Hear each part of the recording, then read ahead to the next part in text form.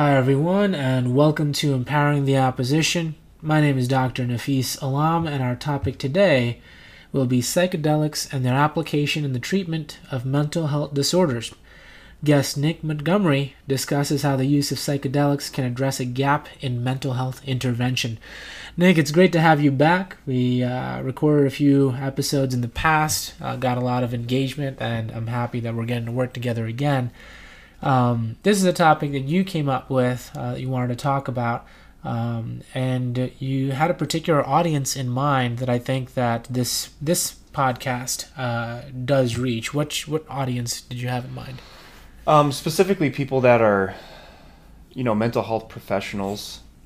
Of course, naturally, they're going to be interested in any sort of alternative to traditional medicine when treating mental health disorders, and then also people who have mental health disorders and don't really care for the idea of being heavily medicated for those mental health disorders. It's a more natural, holistic approach to treating their mental health disorders rather than popping 6 pills a day. Yeah. So, recent research has been going in this direction of holistic medicine. I have never seen so many treatment plans having the word sunlight and get out of the house, So I think we're finally getting to a point where we're understanding the value of emotional and spiritual health in the context of mental health. We were speaking just before we hit record here about a professor that I work with back in New York City,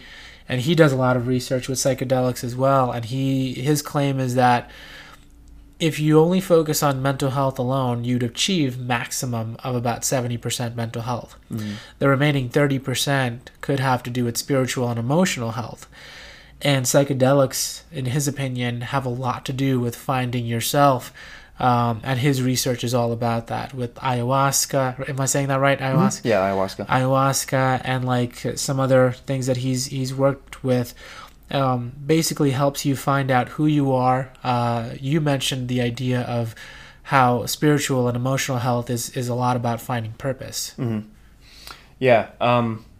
Just through my own personal experiences with psychedelics, after my first experience, I came out with the notion that society is better off being less concerned with what everyone else is doing and being more concerned with being true to yourself and doing the things that are best for yourself, and quite frankly just minding your own damn business. Yeah.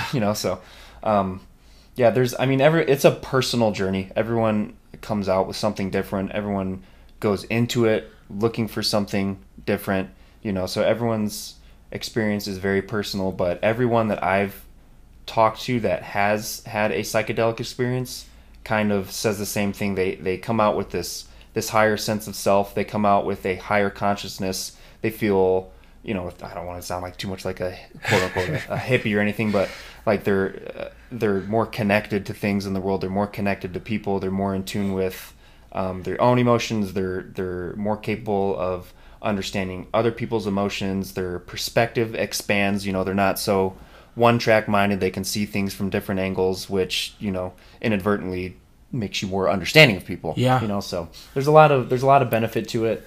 There's a lot of research that's gone into it that explores anxiety, depression, PTSD, tobacco addiction. The list goes on and on and on for mental health disorders. What do you think that is what do you think it is that it's taken us so long to acknowledge the importance of emotional health? I think we're seeing that depression and anxiety is running rampant for a lot of different reasons. Reasons like increased use of social media. Yeah. The comparison game that I don't want to say just specifically young teens, but people of all ages play that game, comparing themselves on social media. I'm guilty of it. I'm sure most people are guilty of it, but which creates anxiety, or if you have ADHD, scrolling through Instagram looking at something different every half second doesn't help your ADHD. Yeah. And one of the side effects of ADHD is anxiety. So you're just inducing anxiety. So there's all these different things are coming up in the world now that are not good for these mental health disorders. Yeah, it's true. And I think we've I don't want to say that we've reached the limit, but we're starting to get to a point of saturation with medicating mental health through prescription medication. And now I love that you use the word holistic, because I think we're starting to acknowledge the value of old school traditional holistic medicines from the East, not necessarily Western medicine, but Eastern medicine. Where, why were so many people so healthy and so happy for so long? Despite the medical advancements that we're making, we seem to become unhappier and unhappier every year. And I think there's, I personally like it. I think the more that we know about medicine and what makes us healthy and happy, the better. Is everyone going to be a good candidate for a psychedelic intervention? Absolutely not. But having that in the arsenal of potential interventions helps those who can benefit from it. Yeah, I agree. What I was going to ask you now is related to, so the ethos, the pathos, and the logos. Could you define those? Because we had a conversation about this just prior to hitting record, and we were sort of talking about how this particular episode aligns more with the pathos element. Yeah, so ethos is, along the lines of character, trust, and most importantly, credibility.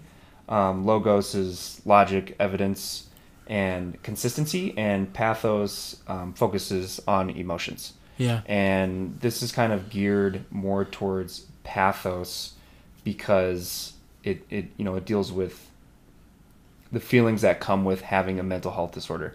Sometimes if you have anxiety, if you have depression, you can be embarrassed by it. Yeah. So if we can find a way to treat those things, your mood and your overall energies become more elevated because of it. Which kind of can circle back around to the topic of prescription medication now. Prescription medication now doesn't really treat the root of the problem. Right. It's treating the symptom. Yeah. Oh, you feel sad? Here, take this pill. You'll feel better. But you're not fixing the problem. Mm-mm. Whereas with these psychedelics, you can get into your brain, get into your subconscious, and there's research that shows your subconscious lights up like a firework on these psychedelics. So if you can get into your subconscious and kind of explore these problems and reasons that you feel the way that you do, you can, hopefully find a way to solve them without taking a pill. Yeah. I think that's another shift in medicine that I'm eager to see continue forth, is that instead of treating the surface level symptoms, can we get to the root of the issue at some point and, maybe be more cure focused as opposed to treatment focused. Mm-hmm.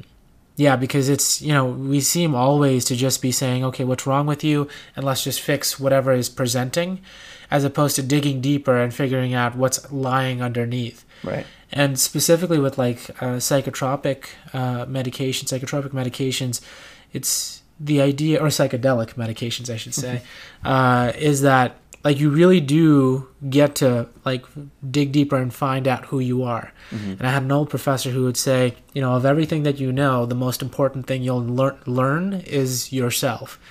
And that's a 70, 80, 90-year journey where, right. And even then it's incomplete because you're always growing. But the more you know about yourself, the better you can intervene and find out what you need as opposed to what the aggregate person needs. Modern medicine tends to cure the aggregate person, meaning not me, not you, but what do most people who have these presenting symptoms get treatment for exactly? And let's just treat him in this kind of way. Versus a more personalized style of approach where it's what does Nick need? What does Nafis need? And it might be two different things despite you and I both showing the same symptoms. Mm-hmm. And then treating that could result in some sort of a cure. So I feel like we're heading toward more of a personalized approach to medicine. What do you think? I think so, yeah. I mean, like you said, it's a personal journey. I mean, you have to learn more about yourself before you can personalize the treatment. Does that make sense? Yeah. Instead of just this blanket, take this medicine and you're good to go. I almost liken it to you can't buy your size of clothing until you know what your size of clothing is. Right. Yeah. So psychedelic medication could help you figure out what size you are, so that now you know what size you need to buy. Mm-hmm. Yeah, I have a coworker that reminded me of a story that he told me of experience that he had with psychedelics. He never had an issue with eating meat, eggs, milk, meat, whatever. He had this psychedelic experience, and he was tripping on mushrooms and looked at his dog and just like felt this immense love for his dog. And was like, that's an animal. He's like, I don't feel any different looking in the eyes of a cow. And since then, 10 years ago, he's been a vegan ever since. Oh, wow. Eats no meat, no dairy, nothing. Yeah. And he's living his best life now. And then that's the goal, is like, his best life might be different from me and you. But I think the goal should be that we encourage everyone to do what's best for them, as opposed to doing what's best for us. Yeah, that's the big point, is you have these psychedelic experiences, and hopefully you come out realizing more about yourself. You learn about yourself. You learn about the things that are most important to you. Like through some of my experiences, I learned that my goals, dreams, and aspirations are very, very important to me. It's very important for me to be chasing those down for my own mental health. Yeah. Because if I'm not progressing towards the things that I want to do, I start to feel pretty bad about myself. Like I'm wasting my time. Like I'm not accomplishing anything. That I'm like becoming a nobody or something like that, or just this NPC in a crowd of people. But if I feel like I'm working towards the goals, I feel like I'm the star of my own show. Yeah. You know what I mean? So, and I would have never realized that if I didn't have these psychedelic experiences. Yeah. And like I said, without that, I kind of don't know who I'd be. Yeah. Or what's important to me. I don't know what would be important. I mean, you'd still be checking the boxes, but that's not the way that anyone lives their best life. Right. Because you wouldn't be checking your boxes. You'd be checking someone else's boxes and just making sure that you... Yeah, the templates boxes. Right. Yeah, the Erickson's boxes and stuff like that. So, I mean, everyone's priorities are going to be different based on who they are. Mm-hmm. Yeah. Anything else you want to add? I don't think so. All right. Well, that's all the time we have for today. I'm Dr. Nafis Alam, and this has been Empowering the Opposition with guest Nick Montgomery. See you next time.